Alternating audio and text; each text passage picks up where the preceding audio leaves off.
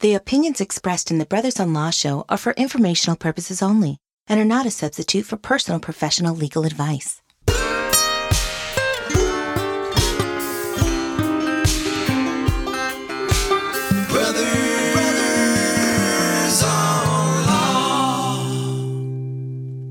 All right. Welcome to Brothers on Law. I'm Rob Mandel. And I'm Larry Mandel.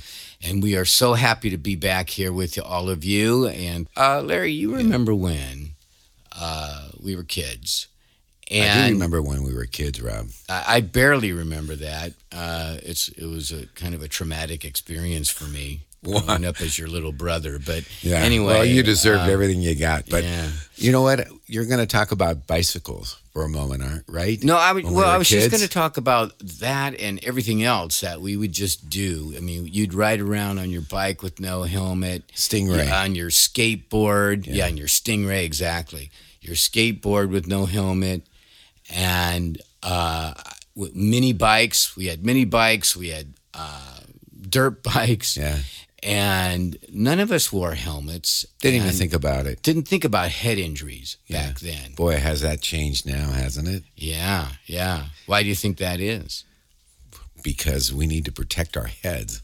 Right? But how do you think we've become more attuned as a society to that? How do you think that's come about? I think it's just evolved over the years where people have had these head traumas, and as we have scientists and doctors research it and look into it more, they've decided that, look, this is a problem that we have to somehow figure out a way to provide safety for kids and football players and things of that nature. And that's why we've had helmets that have been improved over the years. And we got to protect ourselves. And we've made kids wear those helmets on the bicycles. And it's a good thing, because head injury, as we've learned as lawyers who focus on brain injury. Traumatic brain injury. Yeah. Right. Traumatic brain injury. You know, the victims go through a lot, and it's very, very serious business. And, you know, you and I, we like to kid around on this show, but what we do for people is serious stuff. Right. And we're very, very fortunate to have with us two guests today. Today, two guests. Right. And tell us about our guests for a moment, Larry. Well, we have Dr. Daniel France, who is a neurologist, and he's here today to talk about traumatic brain injuries and brain injuries in general and brain disease. That's right. He's a foremost expert in brain traumatic injury and pathology. Right. And who else do we got? We have here today one of our clients, Ramon Ray Urrutia. And Ray, unfortunately, was a victim of a fall where he suffered a brain injury. And he's going to help us talk about that. Yeah, he's been great. He's gracious enough to come down here and help us talk about something very personal and painful for him. But it's a good story. It's a good story because how Ray has battled through it. Right, We're going to talk about that. But first, let me introduce Dr. Dan or Dr. Daniel France. Doctor, tell us just a little bit more about yourself. Sure. Thanks for having me. Yes, and welcome. Thank you. Welcome, Dr. Dan. Thanks. So I've been very interested in researching and taking care of patients with traumatic brain injury over the past 10 years. I've been very involved with looking at some of the mechanisms that cause traumatic brain injury to be so difficult and complicated to treat, as well as looking into new treatments to really help patients overcome those traumatic injuries. And you run a clinic that specializes in brain research and whatnot in Santa Monica, do you not? That's correct. What's the name of that, Doc? I'm sorry? What's the name of the clinic? So it's the Los Angeles Brain Science Project. We're using more advanced brain imaging techniques, functional MRI, to better characterize what happens to the brain after a traumatic brain injury, and to try to help understand why some patients have, issues with concentration, memory, focus, difficulties with the mood, and just general difficulty with carrying out all of their life's goals. Yeah, we talked about this. It's kind of evolved. This is kind of new on our agenda as far as the treatment and diagnosis and things like that? I would say in recent years, there's been essentially a sea change. We understand so much more about the brain in general, but especially with traumatic brain injury. I think we have a fundamentally more advanced understanding of what happens and essentially what we can do to help intervene to improve patients' symptoms. Hey, before we get too much more into that, I want to say hello to Ray on the air. How you doing, man? Good. What's going on, guys? Hello, Ray. Happy to be here. We're happy to have you. Thank you. And We Ray really has a appreciate it. very interesting story. Let's talk a little bit about your background, Ray. You were a football player in the Lake Elsinore area, right? That's right. Yeah, pretty much.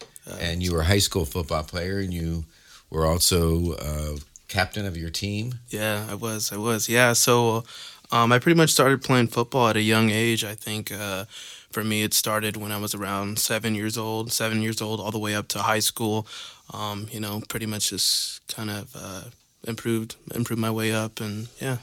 And you were a monster, though, on the field, right? You were a beast. He was a force, right? Yeah. Tell us about that. I would like to think so. I guess for someone with my height and stuff like that, I really, for me, it was just, I never really, like, I guess when I would see people on the field and stuff, like, I guess height or weight really never really mattered to me, but it was just something, I guess I had a lot of passion, a lot of heart, and that kind of carried me a long way. So. And that still is with you today, Ray. For sure, definitely. Passion and heart.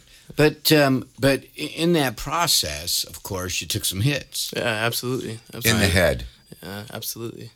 And so, and did you have some concussions?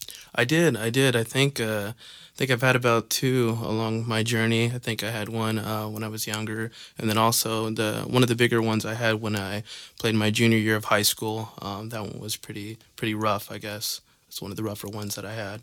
And to tell us more about that, can you? With that one, it was really kind of different how it happened. So when I was on the field, I think I was like running the ball at the time, and it wasn't the initial hit. And when you play football, when you play running back, it's all contact, head first. You're definitely trying to run the guy over, that's trying to tackle you. Right. And so with that initial hit, I made contact with the guy at some point. He kind of got underneath me, and, as he started to unload on me, I ended up falling back onto the turf. And so it wasn't the initial hit, the first contact, it was when I hit the floor. So and when your head hit the turf or the grass. Yeah, so the back of my head, when it hit the turf, after that, it was pretty lights out for a minute. So, yeah, that was pretty rough. And before we talk about what you experienced just from that, Dr. Dan, do you mind if we call you Dr. Dan? Please. Love Okay. it. Yeah. It's Dr. Daniel France, but Dr. Dan. Dr. Daniel France. Yes. But Dr. we Dan will- works, yeah. Yeah. So what happens in an event like he was just describing? What happens to the brain? Well, I don't think we sometimes give enough consideration to how sensitive and fragile the brain is. Compared to other organs in our body, the brain is extremely, it's soft. It's very complex. It's how it's structured, and it's very prone to forces. It's well protected within a skull, but when we fall down, hit the head, there's often a shock wave that travels throughout the soft tissue of the brain, and that causes, in many cases, a disruption in the way the brain is set up, often leading to some loss of consciousness. It's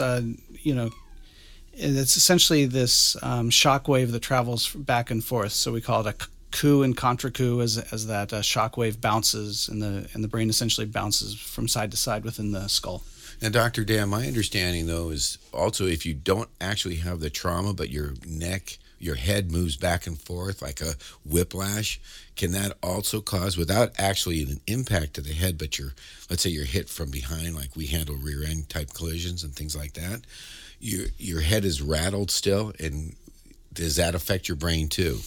Absolutely. It's very similar to if someone were to have a bull whip, and the snap at the end of the whip is essentially what happens with the head. If there's a force that goes through the neck, it causes a really quick force that travels, and that same kind of shock wave, almost the same thing that would happen if you were to hit your head on the ground can happen with that kind of whiplash going through the head like that. But how does this back and forth whipping, or the coup contre coup that you were talking about, how does that actually damage the brain? Well, so speaking a little bit about how complex the brain is. So we've got, trillions and, even more connections between the little nerve cells within the brain. So that shock wave on a microscopic level causes those connections to essentially dislodge. When that happens, the nerve cells themselves are damaged and require a period of repair, but for a brief period of time, often those, the brain will essentially stop working. That's when someone might experience kind of a jolt of confusion, or that's the lights out that Ray was talking about. Absolutely, yeah. And the prolonged loss of consciousness is the brain trying to reset itself after a more serious trauma from time. And so did Ray, after he played football and he had this injury, he can reset himself, though, even though he's had a trauma to the brain, right? Yeah, I like to tell patients that, essentially humans, we're all essentially evolved to have head traumas. We're essentially top heavy. Our heads are very, heavy, kind of the weight of a bowling ball that we're holding up. So it's very common for people to fall down. Children are very prone to falling down as they learn to walk, and throughout our lifetime, it's pretty common for us to have, to hit our heads. People are clumsy, or they slip and fall, or what have you. With that, we do have a mechanism to essentially reset and recover. There's a lot of inherent kind of healing that can happen within the brain, and we see that. And so often with smaller head traumas, there's a period of time, and so that can sometimes be months, where there's this recovery where the brain resets these small circuits. But it's, I think, what I tell patients, anytime they have, they feel a jolt, they feel any kind of confusion, they've suffered some type of a concussion, some type of a head trauma. So, Ray, did you reset after your football? You were in your junior year? I was in my junior year, yeah. And so did you reset what we were talking about? In other words, did you feel what happened first, though, before he reset? I mean, what are we resetting? Tell us what you experienced. Well, he had lights out, but then from what I can remember from like my family and like what they told me after that, it was actually kind of funny. And my friends too on the field, for me, I was still back in the game. I still was, trying to, figure out what the heck was going on. You were still running the ball? Yeah, at that point, yeah. But then at some point, I just remember, just not realizing where I was at, and one of my friends was like, "No, we got to get this guy off the field," So after that, it took me a minute to kind of remember where I was at, what I was doing. My mom took me to the doctors, got all checked out. So I guess after that, I guess you can kind of feel the symptoms. Like when you have something like that happens to you, I guess along the way you can kind of realize that there's some stuff going on here that doesn't feel normal than what's usual, I guess. And what was that in your case? I think with that one, it was just probably irritability, probably too, stuff like that, sensitivity to light, little things from what I can remember from that one. It's been a while, but I guess. And did that go away ultimately? I think it stays with you for, I guess the next couple months or whatever. But I think moving forward, it eventually kind of goes away. But you never forget what that was like, I guess, right. When you were going through it at the time. Because you played football your senior year too, right? Right. Yeah. So eventually, the next year after I got cleared back, went through the whole process with that. I ended up playing my senior year as well too. So without incident, without any head trauma. No. From what I can remember, no. So I'm pretty much just bounced back. But in that case, for that football concussion, they did a CT of your head, your brain, and they read it as normal. Right. That's correct. But that wasn't the case after you fell, and we can talk about this case that Larry and I represented you on rather recently. We just brought it to conclusion this year, right? Was it this year? Right. This year.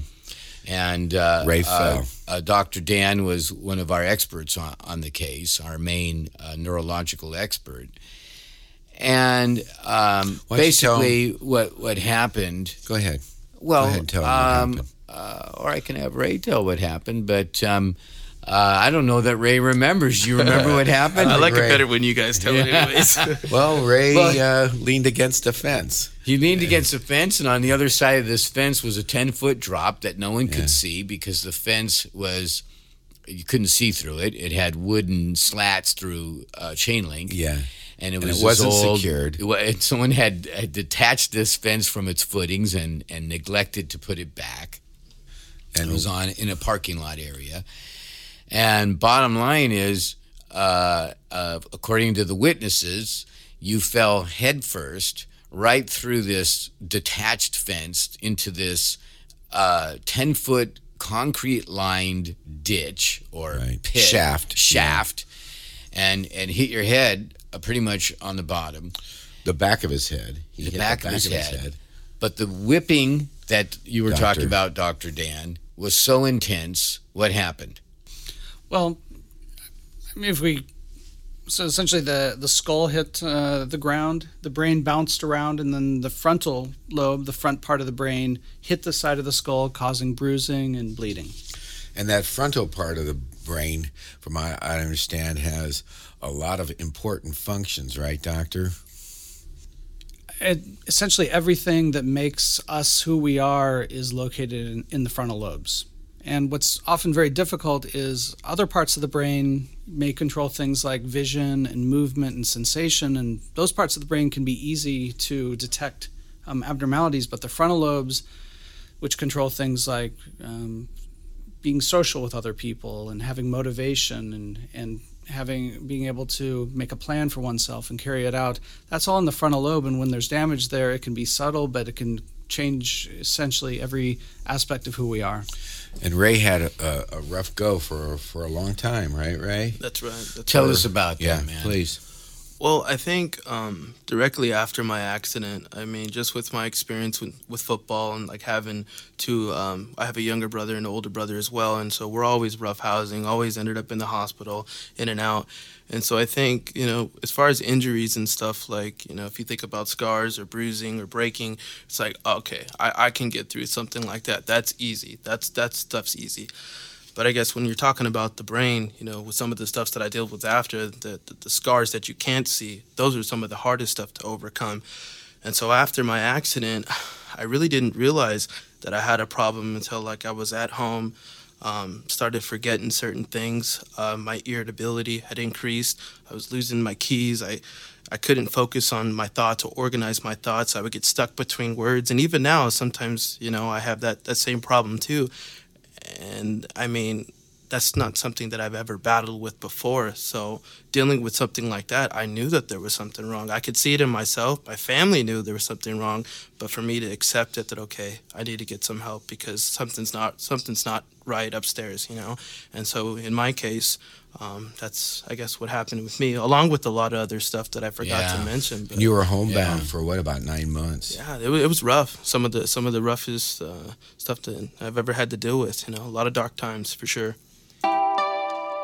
Have you suffered or been injured by someone else's negligence? When you need a legal team that will stand up for what is right, won't give up the fight and obtain justice, call 818-886-6600. Mandel Trial Lawyers specializes in personal injury cases of all types. Whether it's a car accident, product or premises liability, dog bite, or a catastrophic injury, Mandel Trial Lawyers are there for you when the fight is worth it. Call now for your free consultation. 818-886-6600. Let the scales of justice tip in your favor. Hey, if you missed any part of this show or you just want to hear it again, go to brothersonlaw.com for all of our previous shows and all things Brothers on Law.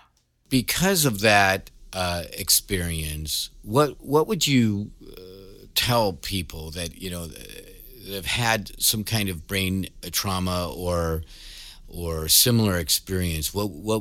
Could you tell them that they might expect? Man, that's a loaded question. I guess it's different for everybody. Well, what happened to you, Ray? I mean, as far as like, what do you? You mean besides what he just told us? No, but I mean what they could expect exactly. Yeah. But what could somebody expect?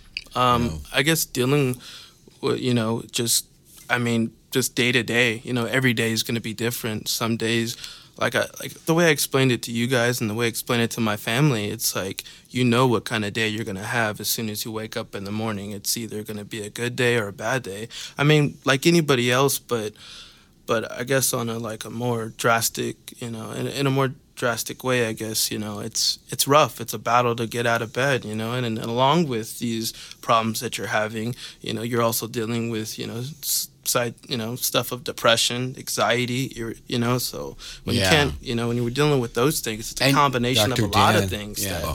Well, I was just going to Dan, say that, go ahead. because part of the challenge for a guy in that situation like you were and are to a large degree still, right, is that you look normal, you sound normal, and it takes sometimes people around you that know you so well to say, wait a minute, hey, this is wrong, this is different, right? That's right. And as part of our case, we had his family and friends to testify. That was important to say what type of changes they saw in Ray, because for Ray, it's hard at first initially to really kind of explain and articulate some of the things that were happening to him. And Dr. Dan, you wanted to weigh in on that. Well, yeah, I think one of the most difficult things with a traumatic brain injury is that there's oftentimes no outward sign of the damage. So if someone were to break their leg, you'd have a X-ray of a broken femur, and everyone could understand what the nature of the injury was. But with a traumatic brain injury like this, all of the damage is hidden inside, and it's no less physical injury as a broken leg or spinal cord injury, but it's still very subtle. And so having a team, physicians, and family and everyone be really aware of what the nature of a traumatic brain injury, it's vital, and it's very important to have that understanding to come, to overcome those injuries. And there are some tests, though, that are like diagnostic tests. Rob talked about the CT, which is the CAT scan, and there's MRIs. And in Ray's case, there was a way to determine that he had a brain injury from the bleed inside the brain. Is that correct? In his case, there was a clear sign of bleeding. It was not an extensive amount of bleeding, but it was enough to cause that frontal lobe to become dysfunctional. So that we had from the get-go. The more advanced functional MRIs gave us a better understanding of what circuits of the brain were not working. For example, we could tell that the mood circuits that were so problematic were not functioning based on that fancy or more advanced MRI.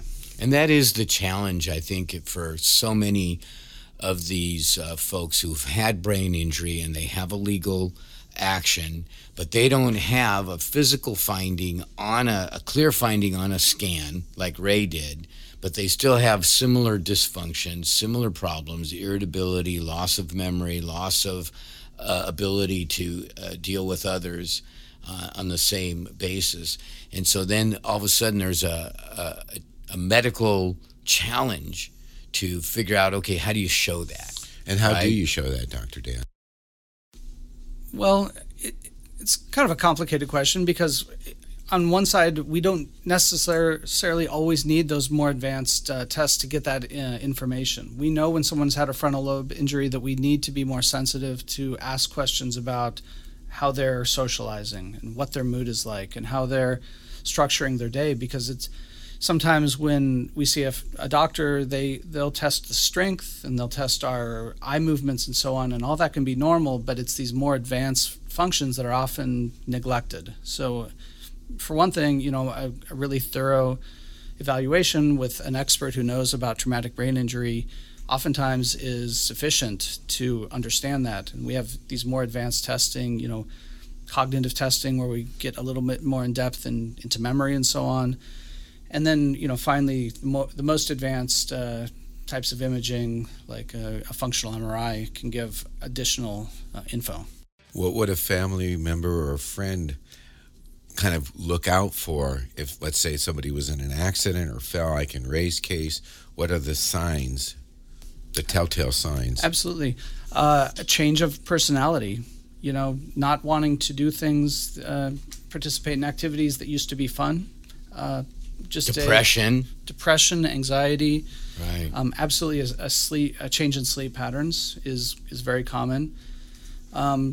Difficulty in school or work performance. Dizziness, feeling a little bit unsteady on the feet. Those are all classic signs. Anyone who's had a concussion will probably attest to the fact that those happened, and unfortunately they're not always recognized as bona fide symptoms, but they're very real, and they're very real, and they interrupt one's ability to function, to be a productive member of society, right? Absolutely. It's vital to have those really advanced functions to even figure out how to get up in the morning and what to do with one's day. If we don't have that ability to structure the day, we're lost. Right. And Ray, you struggled with those things I did, for a long time. And one thing that I would add too, before this accident, I was working 2 jobs, doing my thing, like anybody else, working hard, and so when I got blindsided by this accident, things weren't so easy to kind of get back into. Everything completely changed after that. The way I like to explain it, it was just my life pretty much just took a different turn, I guess, and before this I was I like to think that I was like a social butterfly, can talk to anybody that I wanted to and stuff like that, right. But I mean, after my accident, it was just all I just liked being alone, and that was a rough place, because it was hard for me to socialize with other people. Sometimes I still battle with that. That's something that I'm trying to improve in myself, but I mean, it's still a battle as I move forward in life. So Stay connected with us on Facebook, Instagram, Twitter, YouTube, and of course, brothersonlaw.com. Hey, if you missed any part of this show or you just want to hear it again, go to brothersonlaw.com for all of our previous shows and all things Brothers on Law. Well, what I want to say is that this is part of a 2-part show, a 2-part series that we're doing special on brain injury, and we're going to be coming back next week with both Dr. Daniel France from the Los Angeles Brain Institute and our client Ray Urrutia, the football beast on the field, and but also our hero. Also a guy we look up to immensely. Yeah. And as what I was going to say is not just a fighter on the football field, but a fighter in life who fought as hard as you can fight against all the odds and a brain injury and dealing with a case, an overwhelming monster of a legal battle. Yeah, it was a big fight. Right? Yeah. And so we're going to wrap it up for this week. And I invite everyone to tune in next week for the second part of our special show and our special podcast on brain injury and how to recognize it and how you can deal with it. Thank you, guys. Anyway, to all our listeners, thank you for tuning in, and check out our next week's show at the same time, 8 a.m. here on Go Country 105. And just remember, let the scales of justice tip in your favor.